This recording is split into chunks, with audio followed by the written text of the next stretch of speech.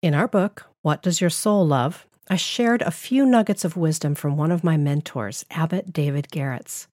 But there's one nugget I didn't put into the book, and I'd like to offer it to you today. I'm Jem Fadling, and it's time for I Can Do That.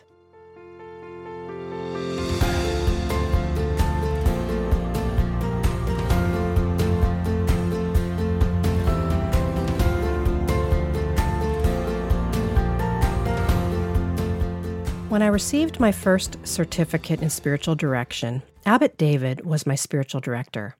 I had learned that he was an expert in working with dreams, so I brought in a binder full of dreams that I had been recording since 1993. At the time, it was 2005.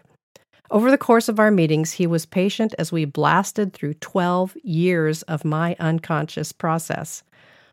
So much was happening deep within me during that season under his training. So much so that Abbot David imparted to me some wise and gracious counsel. He said that if something important or special happens inwardly, at the hand of the Holy Spirit, don't be too quick to share it with others. If you do so, it can lose its potency. A kind of dissipation occurs with too many words and when something hasn't matured within us. I tucked that counsel away and have brought it to mind many times. It is true. When something stays in my journal or in my heart undiscussed, it has a way of sinking deeper inside me. The changes are personal and meaningful. I have to confess, however, that I don't always do this. I am a verbal processor, so I quite often share with my husband, close friends, or my spiritual director when I want to solidify something, and that's okay. But I have noticed that speaking does, in fact, dissipate some of the personal importance of the work of the Spirit. I'm still learning when to speak and when to remain silent. I found that Abbot David was in good company. Henry Nouwen also has something to say about the practice of silence and how it tends the fire of the Spirit's work within us.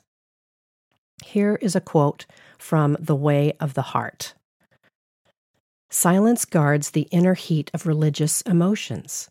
This inner heat is the life of the Holy Spirit within us. Thus, silence is the discipline by which the inner fire of God is tended and kept alive.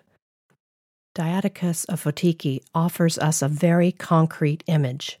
When the door of the steam bath is continually left open, the heat inside rapidly escapes through it. Likewise, the soul, in its desire to say many things, dissipates its remembrance of God through the door of speech, even though everything it says may be good. Thereafter, the intellect, though lacking appropriate ideas, pours out a welter of confused thoughts to anyone it meets, as it no longer has the Holy Spirit to keep its understanding free from fantasy.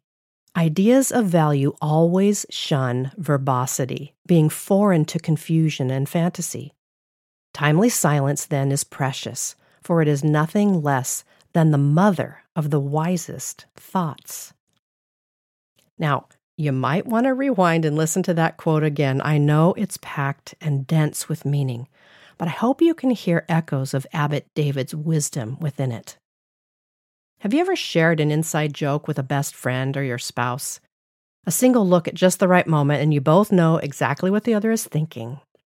I wonder if this practice of silence can be like that with God.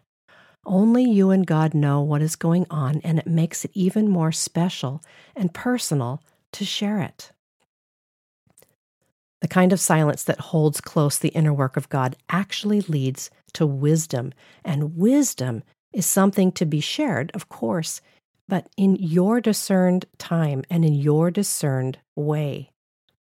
This is something to which I aspire. How about you? Well, here's a prayer for the practice of silence. Help me, Lord, to keep your work hidden in my heart, treasuring and pondering it. When and if it becomes time to share with others, may the potency remain. And help me to know when something is just for you and me. Thank you. Amen.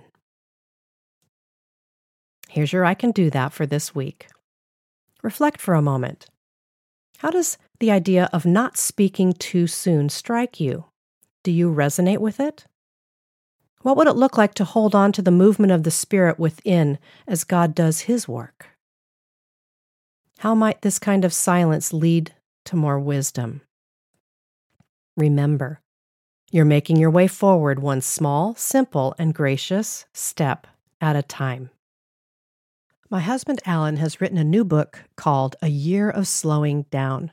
The timing is perfect for you to start the new year, and it makes the perfect Christmas gift.